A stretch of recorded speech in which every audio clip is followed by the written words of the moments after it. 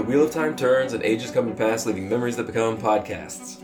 Hello there, welcome to the Dragon Reread. We're rereading Robert Jordan's Wheel of Time series of fantasy novels. I am Jeff Lake. I'm Alice Sullivan. And I'm Micah Sparkman. And today we're going to cover chapters 39 through 43 of The Dragon Reborn, Book 3 of the Wheel of Time. Last time. So previously, Perrin rolled up into town and went on a murder spree and immediately picked up a groupie who was apparently into that sort of thing, so that's good. Mm-hmm. After being upstaged by Lance Horse, the groupie then picks the name Fail, which seems sort of appropriate for someone who gets upstaged by a horse. Nynaeve's detective agency takes their show on the road, and they have a great cultural exchange with some really friendly Aiel. In fact, the Aiel get this really bad rap, but so far every single Aiel we've met has been, really congenial and friendly. Have we heard of, a shitty Aiel so far? No. No, it's not true. I mean, we did hear about the millions that came over the Dragon Wall and slaughtered all the people in the nations. Well, we heard about that, but every Aiel that we've met has disproven that. So you're saying as a group, they're terrible, but individually, some of them would be your friends. I'm saying that I'm not actually sure what happened back during the Aiel War, but I think some people are, misrepresenting the Aiel culture, because so far they seem pretty cool. Yes, that's very possible. I think we may find out more about that history as we go on. I don't think so. I can't imagine we're going to see any more Aiel. Okay, so we are in the middle of a discussion over whether Nynaeve or Fail is the worst character in the books. Yes. Or pre-changed Matt. That's my assertion. Just saying. Pre-changed Matt? Yeah, pre having his memories wiped and replaced with better personality. Matt is the worst. Or post-change Rand or post-change Perrin. They're both kind of terrible. A great point, yeah. Perrin started out pretty strong. I think early on, Perrin was my favorite of the trio, but lately he's just gotten so angsty. He's kind of whiny. Yeah, he won't shut up in his own mind about this wolf stuff. That's awesome. Yeah, the thing is, he's been acting like that for a long time now. This is not a recent thing. We've been bitching about this about Perrin for a long time because these are great powers. He doesn't want wolf powers. Yeah, and what's really annoying is that I think it was towards the end of the Great Hunt, he was kind of getting over it, and he was like, yeah, it's good to be a wolf. And then, he decided at the beginning of this book, he's like, nah, wolf powers suck again. You did see that one guy that went crazy with wolf. This was even before that, though. That was the first justification he had. But, yeah, he was just like, oh, no, I can't give in to my wolfness. The beginning of this book was when he got naked and ran through the battle killing people and fought on Myrddraal with his wolf powers. Which is so great. And he was like, oh, no, I can't do that again. I wonder if it's hard. I'm at the point where I really wish that we had known more about all the characters before the whole journey started, because it's hard. We hear, for example, all these stories about how Matt was this super fun, cool, trickster guy, and then he became super shitty, but we never actually saw that. And, the only Perrin we've known, more or less, has been super emo, sad about his amazing wolf powers Perrin. Yeah. And it's hard, because we can't compare him. And while at the same time being kind of a third wheel in this story, because all he's doing is following Moraine around. Yeah, exactly. Yeah. I think that's actually a weakness of the stories. I wish that there had been a little bit of a background before all the adventures started. Yeah, I hear what you're saying, but also these books, the first book was so long. Where would it have gone? Yeah, but the thing is, the action happened really fast. It was the very first chapter, I think, where Rand saw the mysterious guy on the road who ended up being the Myrddraal, I guess? Yeah, he was the first Myrddraal. I feel like, I've said this before, I feel like Robert Jordan doesn't write characters very well. And I'm not sure he knew what these characters were going to be when he first started these books. And that could be... that could not be true. It could be that he planned all this stuff out, but I'm not sure that these characters had any depth when they first started out. I don't know if he knew he was going to write 14 books and that Matt was going to have a personality transfusion from his past life or something. But I mean, to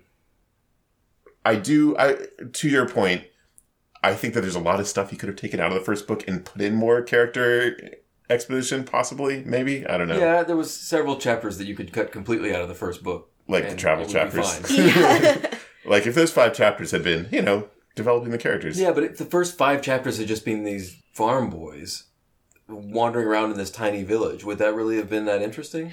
I would have liked to have gotten to know them a little before everything started. It wouldn't have necessarily happen in the village either. If it had happened as, let's say there were travel chapters that were everyone getting, kind of fucked up and messed up, They were just like establishing them as people and their interactions and what they were actually like before they started like being dicks to each other. Yeah. So here's my conspiracy theory. If you can have a conspiracy with one person and what he did is obvious. He intended these books to only be 3 books, like Lord of the Rings. This was supposed to be the last book. And so we weren't going to be talking about Perrin's changes because they would all just be having a giant battle with the Dark One right now.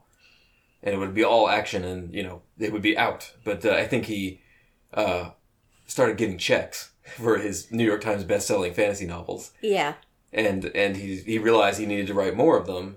And so he had to like, start characterizing these people. Isn't that what happened with Lost? Yeah. I think it happens a lot. I think anything that's successful, you want to make more of it and be successful and get more money. Mm-hmm. So... And I don't know, I feel like Robert Jordan probably had a plan from the start, and the people making Lost had no plan. They were just BSing the entire time. Mm-hmm. Do you think how far out do you think Robert Jordan's plan actually went, though? I think it probably went to the 3rd book, And in the 3rd book, he gets the magic sword and he kills everybody, right? Right. But that's not what happened. Somewhere in the middle of the 3rd book, he decided, actually, there's going to be 10 more books. Or... Yeah, like, why don't I just write a few more of these? Yeah. I mean, he's obviously able to just, like, wank shit out onto the page. As we've seen with his traveling chapters, he can just keep writing and writing and writing and writing and writing. Yeah, put one word after another. That's absolutely what he's... to me, that's absolutely when he's at his worst, when he's, like, kind of stretching it out. Okay, so Alice, I will stipulate for the purpose of this conversation that perhaps Zareen Fail is the worst character. Okay. So that, if I put to you that Nynaeve is the 2nd worst character, and I challenge you to name a character worse than Nynaeve. Other than Fail. Yeah. Elaine. Elaine? Really? Elaine is so boring to me. What has she done? She knows all about all this, like, history. Okay, it's cool. Yeah. She, like, knows shit. That's what Varen did. She just walked around and knew shit, and we like Varen. Yeah, Loyal too. Yeah, but Varen didn't have the little, like, girly tee, and Loyal was an Ogier, which is cool. Like, he's a different creature, and Varen has her whole mystical whatever thing, but Elaine is just a girl who happens... Okay, sure. She's got red hair. That's part of her character. She happens to be, a princess or whatever, daughter heir of Andor, excuse me. And apparently she has some sort of powers, like literally all the other women in the books. Well, so yeah, who cares? Magic user. And she doesn't seem to be particularly strong in it. She doesn't have anything interesting about these powers she apparently has. We never really see them manifest. She just knows some shit and happens to be a princess. And, like, is constantly trying to hop on... Rand's dick, like that's pretty much it. The guy she met once. The big D's big D. So you're saying that Elaine is more annoying than Nynaeve? Not more annoying, but definitely more boring. Okay. Well, from my perspective, I didn't remember Zareen at all up until this point. But she's already getting on my nerves. Yes. Really? Yeah, it's getting a little repetitive. Oh my god. I kind of like her. Everybody else takes themselves so seriously. No, she does cool stuff. She totally takes herself seriously. That's what's annoying about her. She thinks she's the coolest cool to ever cool in Cool Town. Yeah, but she doesn't take anybody else seriously, and that's fun. I like her scenes with Moraine where she's just kind of being a douche to Moraine. She's a teenager, right? Yeah, that's amusing. And unlike the other young people in the story, she's a believable teenager. Yeah. Like, she's sarcastic to the point of stupidity, Okay, fair enough. Yeah, because you just want to smack her across the face constantly. Yeah, right, like a teenager. Anyway, so, in conclusion, Fael sucks. Alright, chapter 39. Threads in the Pattern. With the Wheel of Time. And I think I figured it out. The Wheel of Time is for things where Robert Jordan is introducing new characters. Really? Or new characters that are going to stick around a long time. Really? That's interesting. How'd you figure that out? You noticed that they introduced new characters? There was a Wheel of Time there? Okay. Right. Well, we were wondering last time why he picks the Wheel of Time sometimes as the icon. Maybe because it's like new people joining the wheel? Yeah, I think they're new important characters. You don't think it's the placeholder clip art that he sometimes forgets to replace at the beginning of a chapter? It's possible it's that too. Like he defaults to that and he puts something else in if he thinks of it. Like, yeah, if this was... I don't know what they did for the technology back then, but if you sent them like a broken link... And they couldn't get the Wheel of Time. Yeah, let's put this one in there. I mean, it is at the end of every chapter. That's true, yes. So maybe it means the end is the beginning. The Wheel of Time turns and age is going to pass. Leaving memories that become... Podcasts. What is it in real? Memories have become legends and legends have become, I don't know. In this chapter, dial in, the Aiel is healed, and we get a whole bunch more Aiel info. And we get some hints that there's some backstory that we're supposed to be curious about with Avienda. Wait, so let's set the setting here. Set the setting. So Nynaeve has just healed one of them, right? And where are they? They're in like a little copse of woods because they were traveling down the river because their ship got hung up on something. Oh. And they were not ambushed. They were met by a group of Aiel, and the Aiel got them as Aes Sedai to heal their buddy. And they're still on their way to Tyr, right? To find the trap that they totally know is a trap, but they're still going anyway? They're going to step into the trap. Okay. Right, yeah. Okay. Just like jump right into that trap. All right, cool. Yeah. So some of the Aiel info they get is that they're looking for he who comes with the dawn, and he who comes with the dawn shall be born of a maiden. And they say it's going to be blood of our blood mixed with the old blood, raised by an ancient blood, not ours. Blood. Blood. blood. Very specific. So we know it's going to be an Aiel, but what does the rest of it tell us? Blood of our blood mixed with the old blood, raised by an ancient blood, not ours. Well, it's Rand. We know he's talking about Rand. Sure. Yeah. So he's Aiel blood mixed with the old blood. We do not know what that means. We don't know who his dad is, right? Yeah. But raised by an ancient blood, not ours, so that's Manetheren, right? Right, exactly. Raised by Okay. Tam, who's of Manetheren blood. Interesting. Yeah. Okay. So we got 2/3. We understand that. Yeah. So do you think Nynaeve has figured this all out? She knows. She always knew that Rand was not Tam's son. Yeah. So does she know that he is like the dragon? Well, they know that, right? Don't they have that information? Yeah, okay. Because she was there when he proclaimed himself in the sky above Falm, right? Sure. Yeah, but I guess the question is more like, do they actually buy into it?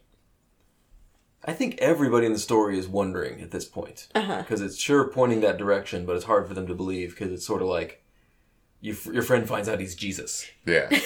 It's like a story that everyone kind of knows, but everyone's like, I mean, that's probably not real, right? Well, I'm curious because like we know that Nynaeve has known all this stuff about Rand from the beginning. Nynaeve knows more about Rand than anybody else from Two Rivers except for Tam, right? Yeah, probably more about Rand than anybody, even Rand. Yeah. So I'm just curious. It seems like she's just kept a lot of secrets for a long time because Rand says Nynaeve never told anybody about this. Yeah, right. So I'm just curious what she actually thinks about all of this. It was interesting because she can't keep a fucking secret no matter what, right? Like, she's talking to these people and she's like, oh, we're going to Tyr. If the Heart of the Stone doesn't crumble, not like we're going to the Heart of Stone. Yeah, that's exactly what That's happened. true, but she kept secrets about Rand. Yeah, well. She never told Rand. I wanted to point out about this saying, isn't all blood ancient? What does that mean? You know, that is a great point because, like, the fact that all these people have Manetheren as their ancestors doesn't mean that everyone has a fucking ancestor, right?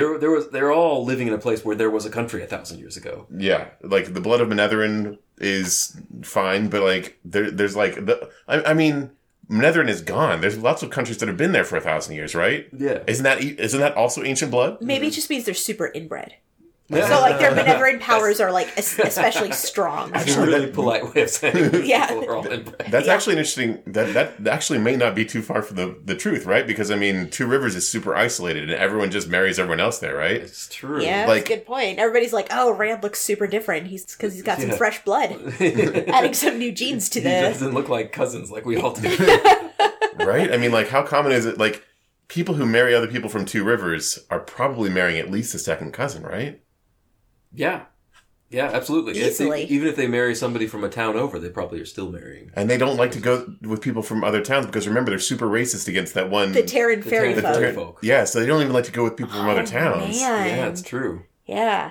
All right, there you go. So that's what ancient blood means. No It's wonder super everybody inbred. likes Rand. It's like one of those instinctive things, like wolves, how they have to travel outside of their packs, you know? It's like they're always talking about how he's like really tall and good looking, but maybe they're all just these hunched over Farming folk. Yeah. Like with extra appendages and misshapen faces. So Nynaeve does give up that they're going to Tyr, and the Aiel recognize this. Yeah, they're like, oh, that's part of the prophecy that we know. Yeah, absolutely. We're going to hang out with you guys, or are we? Team Egwene sets off again. No, but we find out some more stuff too, don't we? Yeah, I think Elaine talks about it. Aiel talks about the Kyrian history. Mm-hmm. And this is actually stuff we didn't know before.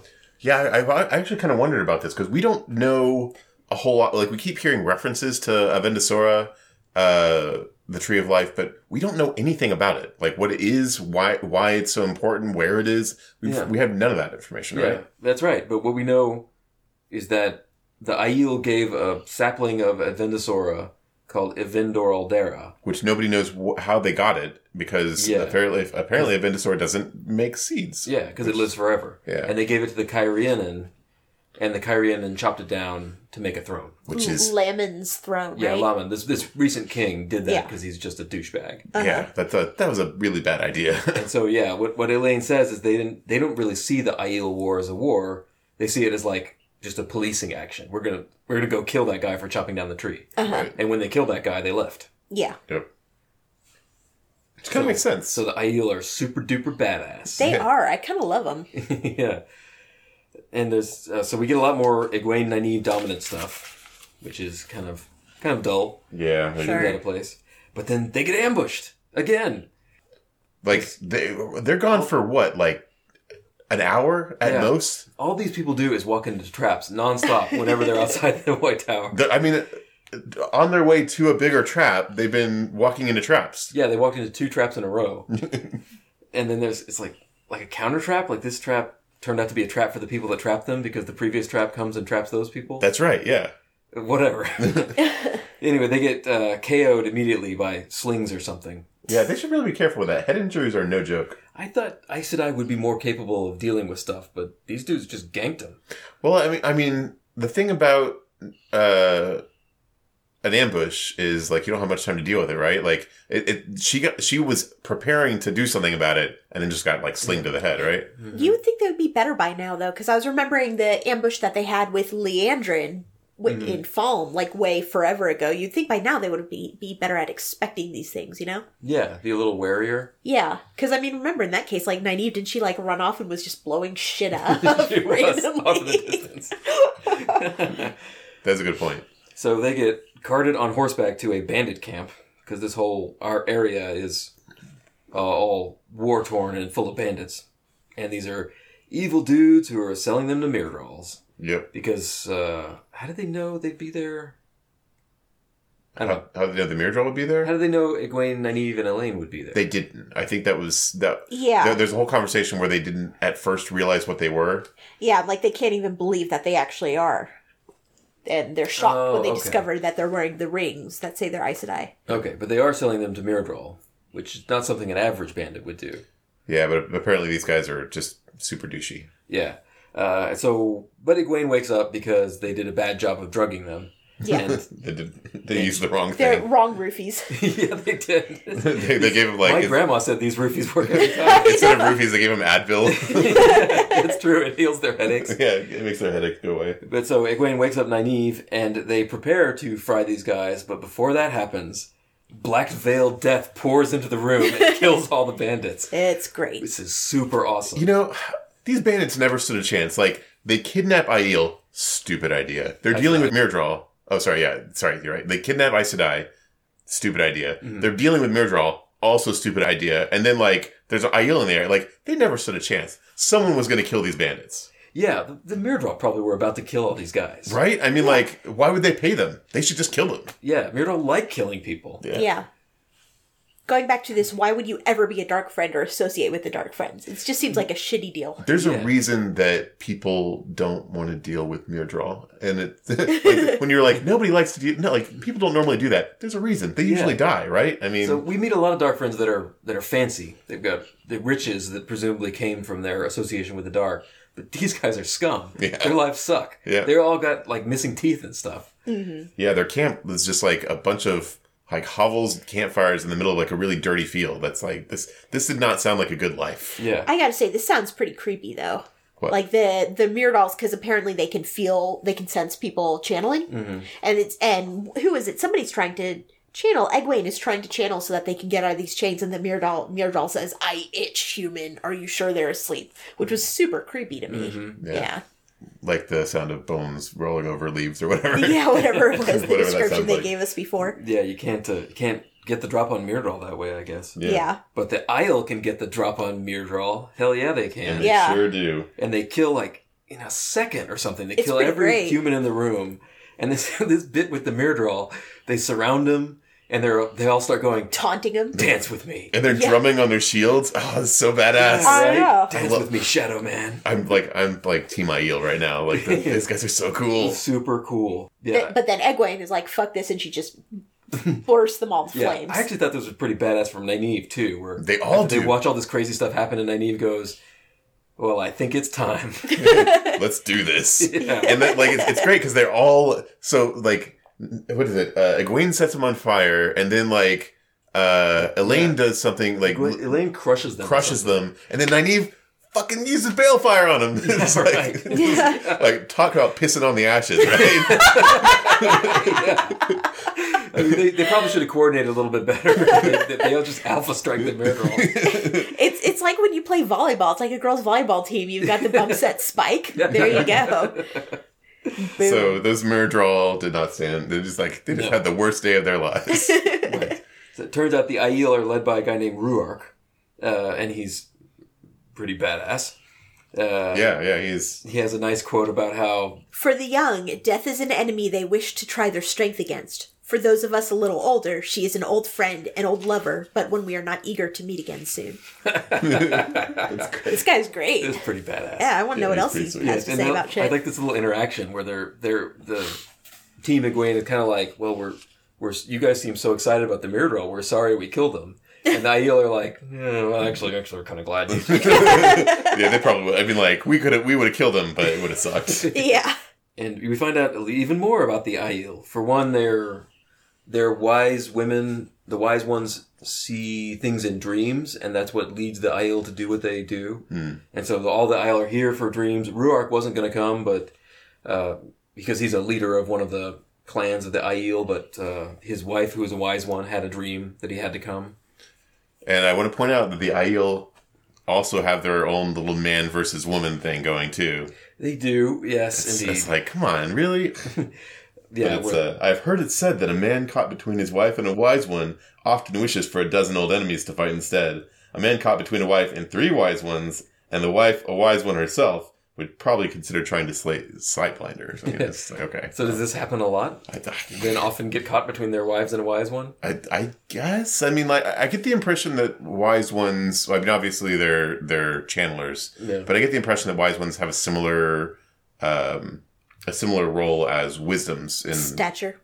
Yeah. Mm-hmm. So there's like maybe each tribe or each group has their own wise one that kind of the matriarch. Who are like wisdoms, they lead through intimidation and manipulation. Calling people stupid. Probably. And then we find out more about the ring, too, that Nynaeve has. We know it's Lan's ring. But every time I learn more, the more surprised I am that he actually gave her the ring. Like, this is a huge fucking deal. Mm-hmm. Yeah, this ring of the Malkieri king here. Yeah, this ring that Ruark had even heard about before. So, it's pretty crazy. This is a legendary ring. Yeah, who knew? She's just wearing it around. Almost got between her breasts, as we hear every time it's between her massive breasts. As we constantly hear most about. Most of the things around Nynaeve turn out to be between her breasts because they're so big. So the Aiel escort them to the next town, which is nice because this is probably the only reason they didn't get ambushed and trapped on the way to the next town. That's right. They probably walked through a couple other traps. Who were like, oh wait, never mind. There's this whole bit about how the Aiel are jogging along with the horses and keep up with the horses, and it seems like the horses are even slowing them down. Yeah, when they leave, the Aiel pick up their pace when they leave. Yeah. This is kind of crazy. Like, these are starting to seem like superhumans here. Mm-hmm. Even though we do have a super annoying thing.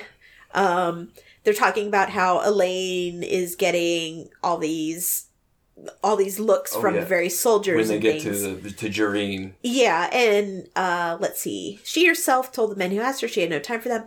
It was nice in an odd way to be asked. She certainly had no wish to kiss any of those fellows, but it was pleasant to be reminded that some men at least thought she was as pretty as Elaine. Nynaeve slapped one man's face. That almost made Egwene laugh, and Elaine smiled openly. Egwene thought Nynaeve had been pinched, and despite the glare on her face, she did not look entirely displeased either. I love it when guys are, like, super gross soldiers or, like, you know, catcalling me and pinching my ass and shit like that. Who doesn't like that? You know, Alice, that's how you know you're pretty. Exactly. That is the only way I know I'm attractive, and, you know, despite my ability to do fucking magic. Yeah. Yeah. Mm-hmm. Yeah, it felt a little weird and out of place. I don't know, but that's... I mean, did it, though? No, I mean... Well, there hasn't been a whole lot of, like, this kind of catcally, non-consensual tension. Sure. But it's in line with the thinking that they would be caring about this stuff when there's so many other things going on. Yeah, this is something that they should be thinking about when they're going to this trap that's probably going to kill them. Yeah. Aren't they wearing their Aes Sedai rings? Aren't they supposed to scare these people? You would think so, right? Yeah. Maybe they're hiding it for some reason. I don't know. Yeah, it was weird, and their response was weird. Yeah, how they were all like, they all secretly like it. Yeah, that actually bothered me a lot. Mm-hmm. Yeah. So yeah, they get to Jureen and they manage to get on the ship. Yep. The Dart. Or do you want to? No, it's just Nynaeve wore her Aes Sedai ring on the cord that held Rand's heavy ring between her breasts. That's right. Between her heavy breasts. Between her enormous breasts. Yes, Egwene, Elaine, and Nynaeve's breasts got onto a ship. Luckily they had the thing for the horses to hoist Nynaeve's breasts onto the ship. I thought Nynaeve's breast would be a little skittish to be on a ship for a second or third time. Right. He was actually able to keep them calm with stroking them. That's right.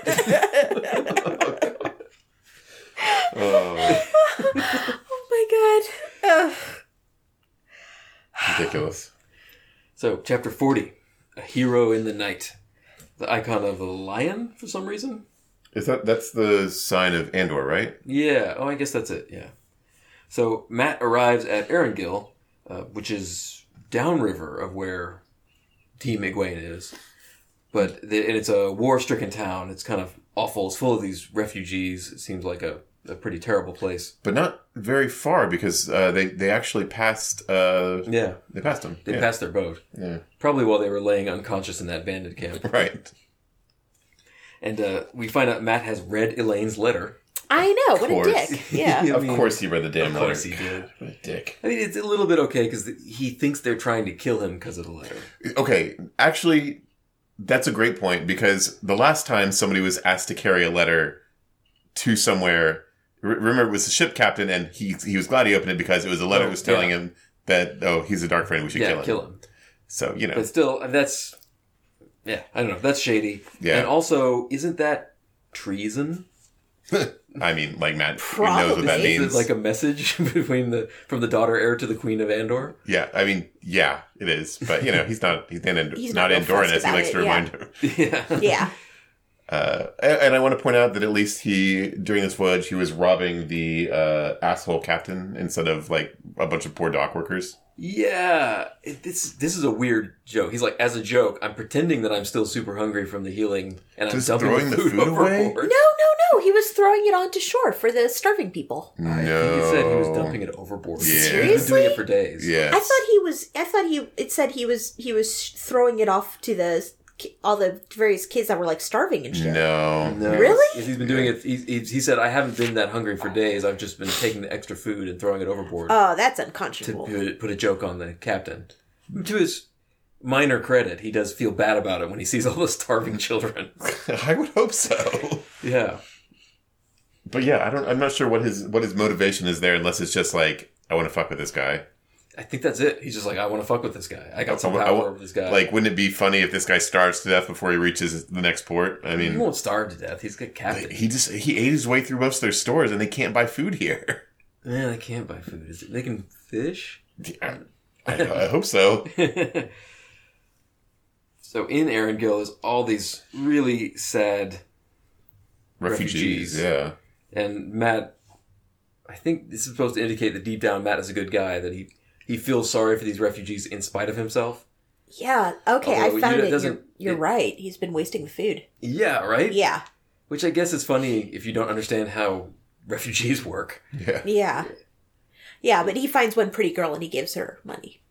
That's kind of... because she's got kids. It's not because Sure. she's pretty. It's because she looks like a forlorn mother. Sure.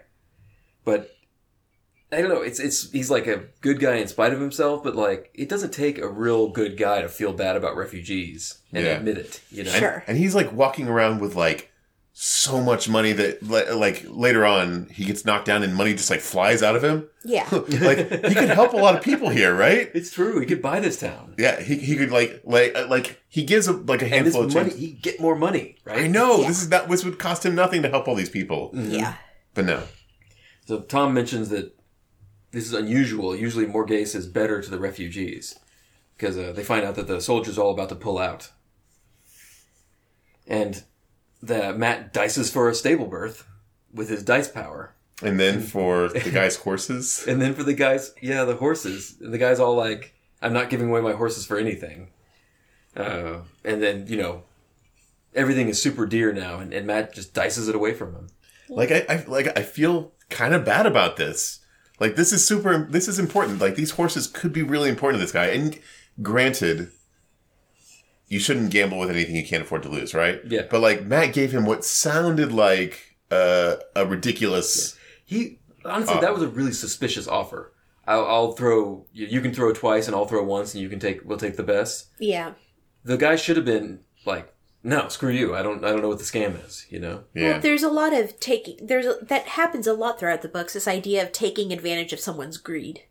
Mm-hmm. We see that a lot. It's true. Yeah. If the guy was greedy. That was it. And I guess that's the justification, but I still felt pretty bad about Matt stealing this guy's horses, let's be honest. Well, from another perspective, Matt is a Taveran, and him reaching where he's going is vital to the future of the world in some abstract way. He still could have given this guy some money or something, right? Like, he has so much money. He just, like, give him a few gold coins. Well, he tried to give the guy money, right? He tried to give the guy shitloads of money, and the guy was like, no. Yeah. And then he offers the dice. I think that maybe the what's really going on here is that he just noticed that the guy's a gambler. Yeah. And he offered the guy a gamble. The guy took a gamble, but he wouldn't take the money. Yeah. Mm. So they stay in the stable, and there's this whole bit where an illuminator comes in, whose life has apparently been ruined by her visit with Rand. That's right. Yeah. So Rand totally ruined this woman's life. Yeah. Yeah. And there's an assassination attempt on her because she's left the Illuminator Guild and is going around doing Illuminator stuff, making fireworks. Yeah, and she's not giving away their secrets, which is an important distinction, but she is making fireworks on her own to pay the bills. And Rand and Matt dives in and uses his amazing bow staff skills to beat the crap out of these four dudes. Mm-hmm. Again, without thinking about it. Matt does a lot of stuff without thinking about it. That's right, which is interesting because he actually does spend a lot of time thinking about things. Like he always thinks about like, I'm going to get out of here. I'm going to go be selfish for the rest of my life. But then without thinking about it, he's this hero. Mm-hmm. Yep. I don't think Perrin would have done that. He would have thought maybe not really Rand. long and slowly about it. Yeah. Missed the opportunity. So he saves this woman whose name is Aludra. And Aludra rewards Matt with fireworks. Okay. Of all the people that we've met so far in these books, Matt is the last person someone should give fireworks to. Yeah, they talk about how he cut them apart once when in Emmons Field, right, when he was a kid. And she tells him, and this may not actually be true. It may just be something that they tell people. But she tells him that if you cut these open, some of them, when exposed to air, will explode. Mm-hmm. And like, if they're all bundled together like that and they explode, it could like destroy a house. I'm surprised Tom didn't take them away from him immediately. Yeah. That is exactly what I would have done. I was like, Matt, I'm going to hold on to these for you. Because Matt would be like, I'm lucky. Yeah. I'm going to cut one of these things open. Yeah, it's burned down a barn or something. Yep. Well, we find out especially what a dick he was back in Emmons Field, too, because they're saying that these fireworks cost the village, like, an entire year's budget or something ridiculous like that. And and here's Matt cutting through them and destroying them. Yeah, right. And he's kind of thinking, oh, that's just because they're all pansies and they don't like to take chances or whatever. Yeah. But really, it's probably because it was the town's yearly entertainment budget. Yeah. And he's like, ruined it. Like they don't work after that. Mm-hmm. So after this, Matt, now full of gold and fireworks, Matt and Tom head on towards Camelin. Chapter 41, A Hunter's Oath. The picture of a wolf. Oh, I bet the hunter is Fael. I like Fael. Oh, yeah. Fail. So Team Perrin arrives in Ilion on a boat. And this is cool in Ilion. I think that he nails this city description like he usually does. I think the description of this southern port city where everything's like hot and muggy, it's kind of like New Orleans a little bit. Yeah, for sure. There's like a lot of there. It sounds like there's a kind of an estuary. Is that what it's called? Where there's like a bunch of like little like a delta or something. And there's a lot of canals in the city. Yeah, which is really useful for moving cargo around. For sure. And Perrin's in the doghouse with Moraine. Get it? Because he's a wolf. Yeah, right, I get it. And dog is I don't get it. So there's icy drama between Moraine and Zareen Fail. It seems pretty one-sided to me. Is it? Yeah, Fail thinks she's all that. And... I don't know. Moraine is reacting very coldly to her. Usually Moraine is like, the wheel weaves as the wheel wills. Yeah. When Loyal showed up out of nowhere, she's like, okay, this is what we're doing now. And rolled with it. I think Moraine sees it as a necessity for her to control Perrin because she's trying to control the whole pattern and everything. And this is a variable that she can't control. She can see these two teenagers that are working up to boinking, you know? It's like, look, you do it later. You know? All right, fair enough. So she sees this as like a complication. Maybe she just thinks Zareen is annoying. Yeah, I mean, that seems to be a prevailing opinion. But I noticed that Lan thinks it's really funny. They actually say that. Like, he nearly smiles several times. And she's like, what's so funny? Which is like a big deal for Lan. Yeah, right? Yeah. But he never thinks anything's funny, right? Yeah. Yep. That he thinks it's really funny that Moraine and Zareen have this this like mutual animosity. It's great that this is what we have. So they're describing Lan, whether or not he's smiling or not, and Perrin says he's not sure. At times he thought it was only a shadow. Shadows could make a hammer seem to smile. That was good. So when they arrive, Moraine has come to a deal with Fail, and she made her swear an oath to obey and not ask questions. Yeah, how'd that work out? It does not seem like it goes well at all. Yeah, does she immediately start asking questions? Yeah, right away. Yeah. She does obey, though, but mostly just by following along. Right. And it's a pretty strict oath. It's like an oath that she says basically, I will force you to stay in Ilion forever, implying she'll do it with her magic powers if you don't do this. Yeah, until I come back for you or something like that. Yeah, which could be never. So Moraine also knows about the Falcon vision, which means she knows, like, Min told. Well, Min talks to her a lot, right? Yeah, that seemed a little bit private, but yeah. I mean, does Min have more loyalty to Perrin than to Moraine? Probably not, right? I guess not. I guess I thought it was kind of like attorney-client privilege. Or like Dr. What do you call it? Doctor-patient confidentiality. Yeah. Nah, Min tells everyone everything. She's like, whatever. Yeah. So they set off into Ilion. And I wanted to note that Perrin lifts Fail onto his horse with one hand. And she gives a squawk. Mm-hmm. I mean, I assume that's the sound she makes. That's probably it, yeah. Because Perrin is so strong. I don't know. I mean, is he still strong? It's been a while since he's actually done any physical labor.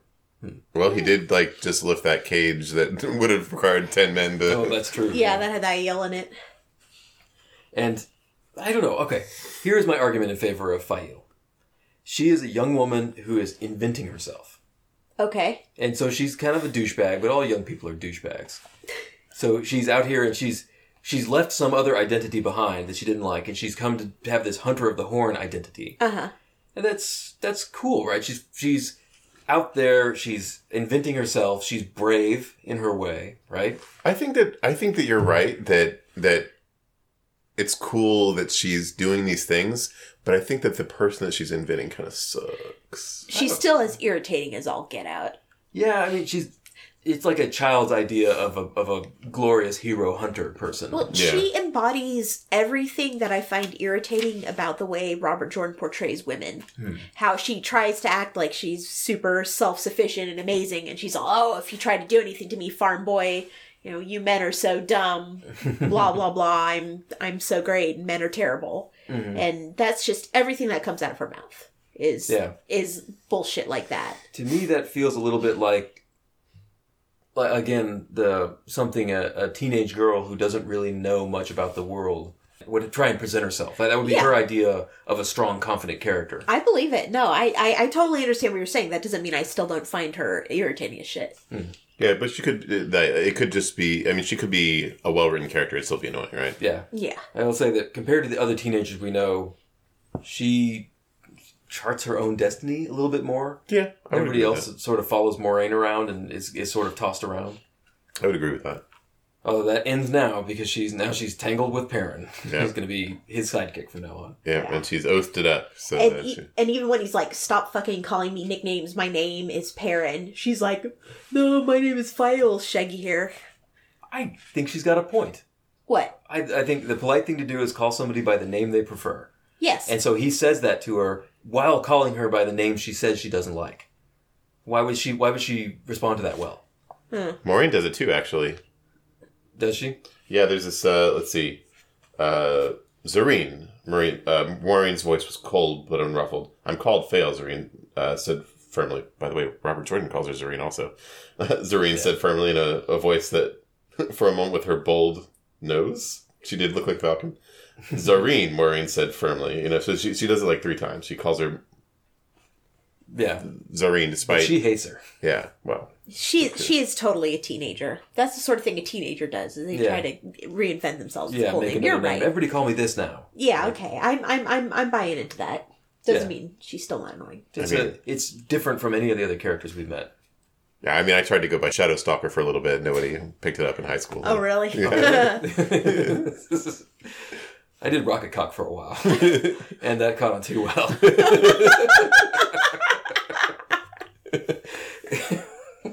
I feel like there's a story behind both of these names that I need to hear. Exactly. That's what makes them good names. Yeah, that's what. Chapter 42. Easing the Badger. With a picture of the dragon's fang. So there's some evil afoot. They travel through Ilion Moor, and Zareen turns out to have quite a bit of useful info about Ilion. Mm-hmm. I guess because she's just been there before. Yeah, that must be it. There's totally nothing else there. Wait, well, where does... I know that Moraine said, what is Zareen's name from? They said what sort of name it was. Saldan. Saldean, somebody who's supposed to be very beautiful, even though we have a lot of conversation about whether or not she is actually beautiful. Yeah, Perrin can't decide whether or not she's pretty or not. Yeah. I think he did land on pretty recently. I think he's finally decided she was pretty. Wait, so she's Saldean, not Ilion, but she knows a bunch about Ilion. This is where the Great Hunt of the Horn was called. So this is where all the hunters came. She says she swore her oath here. Yeah. Okay. So she's just been here before. Okay. And I guess it's some kind of tradition in Ilion, the Great Hunt of the Horn. But this is, it's cool. I like the description of the palaces. They got the king's palace and the council's palace facing each other. It's kind of a funny story about how the council's palace is exactly the same as the king's palace, but shorter by 2 feet in every dimension because of their history of tussling. Yeah, the king said that his palace had to be the biggest, so they made it just like slightly smaller. Yeah, but exactly the same. It's kind of like how here in Texas we made the Texas state capitol almost identical to the United States state capitol, but it's like 3 feet taller or something. Mm-hmm. Yeah, we did the opposite. We made it bigger because Texas is full of dicks. Yeah. Loyal is not real happy to be in Ilion. Yeah, because apparently people from his steading come to Ilion to work on the stonework. And I guess he's afraid that they're just going to take him home because he still doesn't have the blessing to be like out of the steading, they're right? Going to take him home and force him to marry somebody. That's right. It's messed up. Oh, and we know that the guys here like goatees. Mm-hmm. Yeah, they do. They wear goatees. Yeah, some of them have beards with no mustache. Yeah, exactly. That's right. I'm not a fan of that look. Many of the men. It always reminds me of Amish people. They have the The people of Ilion seem unnaturally angry. You see a bunch of people just scowling at each other. Yeah, that does not seem like a very friendly place. Yeah. They head to an inn on the cheap side. The cheap side meaning it just smells like poop. And easing the badger, because Robert Jordan is great at inn names. Yeah. And in easing the badger, there's a sexy dancing girl. Mm-hmm. And I wanted to make a note of this because this sexy dancing girl is in all of the subsequent scenes. And there's one point she's singing like bawdy songs. Yeah.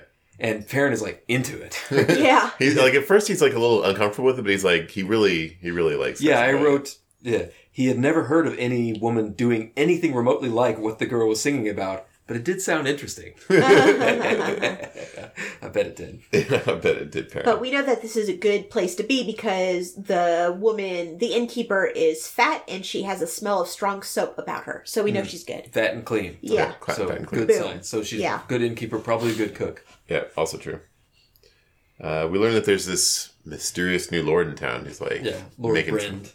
making trouble. He's like rabble rousing, I guess. Yeah, and everybody's having dreams about him, and the dreams are making them all crazy and angry. Yeah, that's and they're all like, probably nothing. It's probably nothing. No big deal. And yeah, so this is just like in Tyr. Remember Tyr, like a new lord had shown up that is sort of taking over and rabble rousing. And there's speculation that there might be a war brewing or something, right? Mm-hmm. And so this news frightens Moraine. Like, this is, I think, the first time, because Perrin can smell fear now, one of the many powers that he hates, and she's scared when she hears this. Yeah. So she knows something we don't. So they have dinner there at the inn, and Zareen complains about the fish, to which Moraine says, "You chose to travel with us, so tonight you will eat fish. Tomorrow you may die." And then Perrin, like, super rubs it in. He's just, like, eating the fish. He's like, good fish. He totally does.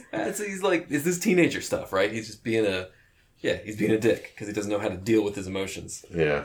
But, I like that line from Moraine.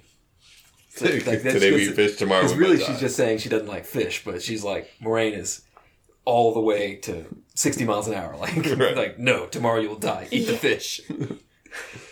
But speaking of dying, they get attacked by gray men. Yeah. Apparently Perrin can smell them. Yeah, that's the horrible smell that Perrin has been smelling. Yeah. And that saves the day because they're all the gray men have to do is walk in the door and walk towards them and stab them. Yeah. Because they don't notice them, right? Yeah. Yep. That's creepy.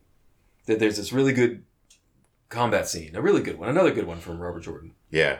Perrin tears the leg off a chair. Yeah, pulls the leg off a heavy chair and starts laying about him. And they have this giant fight scene, and Perrin thinks, like, it feels like it takes forever, but when it's over, like, the doorman hasn't even been able to make it across the room to get to it. It all happened in seconds. Yeah. So Bosman's, like, really been leaning into these soulless this book. Mm-hmm. Yeah, he like, just remembered he had them. I know, right? I mean, like, I feel like there are many times in the first book when these soulless would have been useful. I will liken this to a video game. Yeah. Because that is what I know. It's like every sequel or every level, they have to introduce a new mechanic or a new enemy, so it doesn't get stale. You know? And the new enemy for this book is soulless. And also, apparently, Darkhounds. Yeah, we find out about that. But this is something that's, like, not important at all, but I thought was a little silly. So when Zareen comes downstairs from her room, the herbal scent that she has is stronger. Does that mean she's traveling with her own shampoo? She must, right? Yeah. Where else does the herbal scent come from? Exactly. I don't imagine it's her natural scent. It could be like a perfume. So maybe she's got, like, some kind of, like, herbal essential oil that she, like, puts in her. Yeah, that must be it. Oh, maybe she's doing that for Perrin. Yeah. She's, like, got seeing herself up. Yeah, she made herself, nice.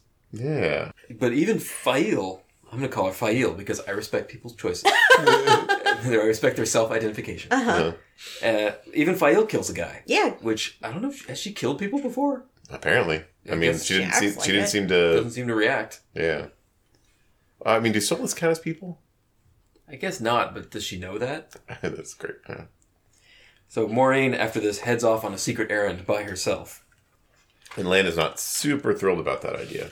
Yeah. And, I just like that combat scene. That's one of the scenes, actually, that I remembered from when I read these books the first time. Where Perrin's just, like, looking around the room. He smells something wrong. And he sees the guys. He's like, some dudes walking towards us, and then blah, blah, blah, blah. But it's like, he doesn't notice them, Mm-hmm. Yeah. And they, if not for Perrin, they might have actually been successful, because these are one of the few evil things that Moraine and Lan can't sense. Yeah. Yeah. So they might have actually gotten them. Yeah. If not for Perrin. And his sniffing nose. Good on Perrin. Chapter 43, Shadow Brothers. The icon of a wolf. And so the girls goes back to singing. And Perrin gets really disappointed because she's singing a song about a rooster, and it's actually about a rooster. It's called Mistress Einar's Rooster, and that's just a rooster. To his disappointment and his embarrassment, he was disappointed. It was actually about a rooster. So, okay.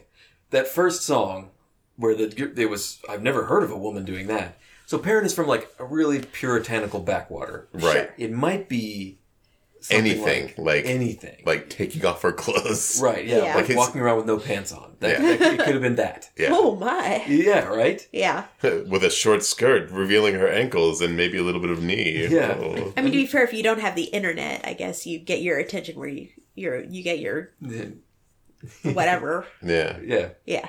Well, of course, she was singing it to kids' entertain all these salty sailor types. Yeah. So it's probably like she was putting stuff on her butt or something. This is a song about putting stuff up her butt. And Perrin was like, that's interesting. I've never considered that. So Lan and Team Perrin go out to look around the inn. Which, oh, yeah, sure, that makes sense. I don't know. It was a little weird. I couldn't tell if Lan was trying to separate them for some reason when he was like, you come out here and look in case I missed something. Oh, and you too. Come out here and, it was a weird conversation to me. Yeah. I think it was just that he wanted Perrin's eyes because Perrin's got super duper eyes and it's nighttime. Yeah. And I guess he didn't want to reveal... I guess he was trying to be subtle about it, so he didn't want to reveal Perrin's powers. Or if there's more gray men around, since Lan says me and Moraine just can't sense them. Yeah, true. That's true, yeah. Yeah, keep Perrin around because he can smell them. Yeah. So this chapter has lots of boy-girl stuff with Perrin and Fail. And Perrin is all, I feel awkward and foolish, and she laughs at him. And then he tries to, like, get his dignity back, and she laughs at him. Yeah. And that's frustrating. Yeah, it is. That's a really unpleasant interaction. Yeah. If I was in that situation, I would want to get away from her. Unless she was really pretty, in which case I would be like, okay, I gotta figure this out. And he's decided that she's pretty at this point, I guess. Yes. But yeah, I feel that way about most of their interactions thus far. Like that, I think that of the characters that are running around right now, their dialogue might actually be the most annoying or frustrating for me to read. So they find dog tracks in solid stone. That's cool. Yeah. Yeah, we've seen this a couple times before. Yeah, Perrin's noticed one of these before. Yeah. These are dark hounds who don't leave tracks in dirt, but do leave tracks in stone. Which is interesting. That's cool. It's kind of like a weird weakness, right? I mean... Yeah, right? So they're in the countryside, I guess you can never track them, but in the cities they become weak. It's like the Myrddral's cloak. It's just this very interesting idea, this kind of supernatural idea that it's hard to imagine how that would make any physical sense. At first I thought it was that they were like molten or something, so they were actually melting the stone, but that does not appear to be the case. Mm-hmm. Yeah. So Lan sets out to warn Moraine about the Darkhounds. Everyone else is like, we're going to bed. Yeah, and they go to bed. Yeah. And they this is interesting. I was curious about where this was going. Fail wants to stay in Perrin's room. Yeah, this is not the first time, I think, either, right? Yeah, I don't know if this is a come on or if she's just scared. This is worth being scared over, right? What's happened? Yeah. In fact, a reasonable person would get the fuck out of this situation right now. That is true. She's still sticking around, but yeah. There's been a couple times where she's like, where I think Perrin says Zori wanted to stay with him and he just told her to go to sleep or something. I was like, oh, okay, well. Just feel out your options here, buddy. I know, right? I mean, like, you're not, like, curious about where this is going? No? Yeah, right? Slam the door. Yeah. No vaginas in here, thank you very much. Ew, what would I do with you in my bedroom? So Perrin goes to sleep to consult with Hopper, which is a step towards accepting his wolf powers. Yeah, this is actually probably a good idea. Yeah. Though I wasn't entirely sure what he was looking for here. Like, I get he was trying to get advice, but it seemed like he was looking for something really specific, and I could not figure out what he was trying to find out. Like he came to Hopper and said, there's something I'm supposed to know, and I was like, where does he get this idea that there's something he's supposed to know, or what is he? what is he trying to learn specifically? And I couldn't figure it out. Yeah, I don't know. Yeah, I think maybe he's just putting out his feelers. Yeah. Because he's freaked out by this attack of yet another supernatural animal creature. Right. Mm-hmm. But what he sees in the dreams, he sees Matt dicing with Balsamon, which I don't think means anything, but it's just really cool. Yeah. Yeah, I was trying to think, is this representative of anything? But no, I don't think it's... Yeah, I don't know. Mm-hmm. I think it's just making us still consider whether Matt's new gift is good or evil. It could be. True, yeah. He also sees Egwene and Nynaeve stepping into a trap, which... I mean... No! Exactly. Yeah, right. Yeah. Oh, which time, right? See also Yeah. the previous 10 chapters. Yeah. And he also gets some of those weird Lord Bryn dreams that everybody in Ilion is getting. So I guess he's susceptible to that. Is that what that was? Okay, I was actually not sure who that was. Yeah, the tall, fancy dressed guy who's just really angry. Yeah. That's I think that's what it is. He's just ambient dreaming that's unrelated to his wolf powers. That makes sense.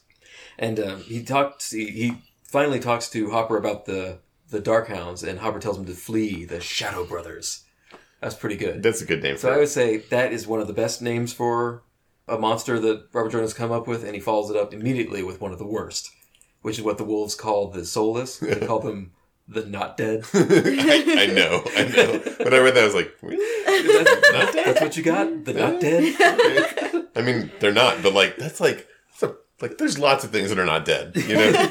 Lots of things. Brave Man's good. Soulless, pretty good. The not dead. Let's workshop that a little bit more. Yeah. And it sucks because, they have some really good ones, like the Neverborn. That's pretty cool. Right? Yeah. For the right? Myrddraal. Yeah. Or the, what is it? The misshapen ones? Is that what they call it? The twisted ones? Twisted ones. That's pretty cool. Yeah. But no, not so much. The not deads. The not dead. Just saying it. It's like a kid's zombie movie or something. Get away from the not deads. That's right. So when Perrin wakes up, Zareen is in his room anyway. Which is a little creepy, right? Yeah, she's just been watching him. Yeah. Mm-hmm. Oh, you talk when you sleep, eh? Okay. If we switch... I've done this before. If we swap this would be really fucked up, right? Yeah. If, Zareen wakes up... Sorry, Fail wakes up, and Perrin is sitting in a chair staring at her and saying, you talk in your sleep. Yeah. That'd be weird. And then he's like... with a little more hair on your or, chest. your tits could be a little bigger or something, right? I mean, this is fucked up, right? Yes. I wish you had a more significant secondary sexual characteristic. Right, exactly. This is a really creepy scene to me. It is. Zareen needs to learn a little bit about boundaries. Yes. Yeah. But Perrin's into it, so I guess she read the situation correctly. I don't know. He gets a little uncomfortable. He's covers his chest with the sheets. Yeah. Oh my! Oh my! So Moiraine then comes back. Bad news. A Forsaken rules Ilion. Yeah, I totally until this may sound like sarcasm, but until she revealed this, I totally did not pick up on any. I knew there was something weird going on, but I did not realize all of this was a Forsaken thing. Mm-hmm. And that she also reveals that they killed one of his Darkhounds, and that's probably going to piss him off. Oh yeah, he probably will know about that. Yeah. Yeah. And that's it. And the Forsaken are trouble. We haven't seen any. Well, okay, that's not true. I was trying to think. Nobody successfully fought a Forsaken except Rand when he was hopped up on the Eye of the World when he killed that one guy, right? Yeah, and the Green Man killed the other one. That's right. But it cost him his life. He died. He was one of a kind thing. Yeah. So, and those presumably were actually among the weaker of the Forsaken because they were on the outside. I think this is the reason their faces were disfigured. Is because they were on the outside of the boundary or something like that. That was a thing. Yeah, right? that's because they were closer to the surface of the seal in the Dark One's prison. They were all sealed in there with them. Right. And the ones closest to the surface, the years actually did affect them. Right. So they've been trapped there for 3,000 years or something, just aging but not dying. And that's why they were so horribly disfigured. And I'm guessing because they were on the outside, they were probably not his closest Forsaken. They were not the strongest. So yeah, maybe, yeah. So yeah, Moiraine probably wouldn't stand a chance against Forsaken in a straight fight, right? Almost certainly not. Yeah. So is Zareen... They keep talking about her tilted eyes, so I was wondering if people from Saldia, do they have Asian, Oriental features?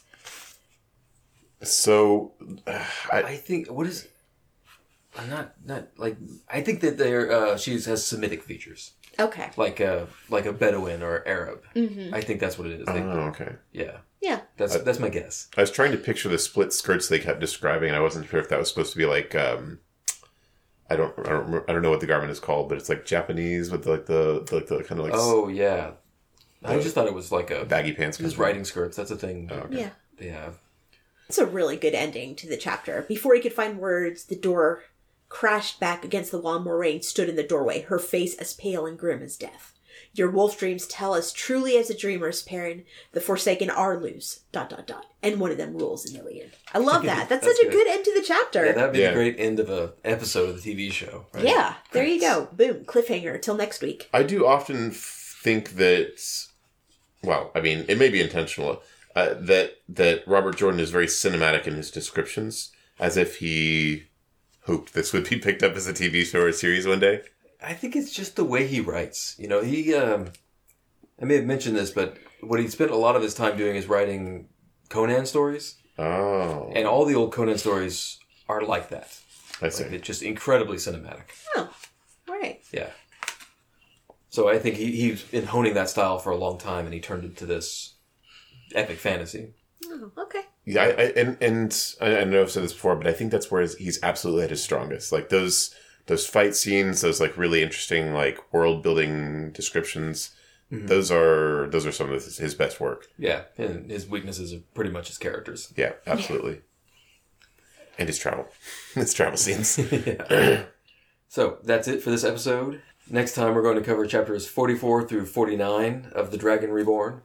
I am Jeff Lake. That's at Jeff_Lake on Twitter. I'm Alice Sullivan. And I'm Micah Sparkman. If you have any comments, questions, or feedback, please drop us a line at hello@thedragonreread.com. And please share us with anybody you think will like us. Please give us good reviews on whatever service you got this from. Please give us your dollars on Patreon, because we want those. Please like us in real life. We're super likable. Until next time. The light illumine you.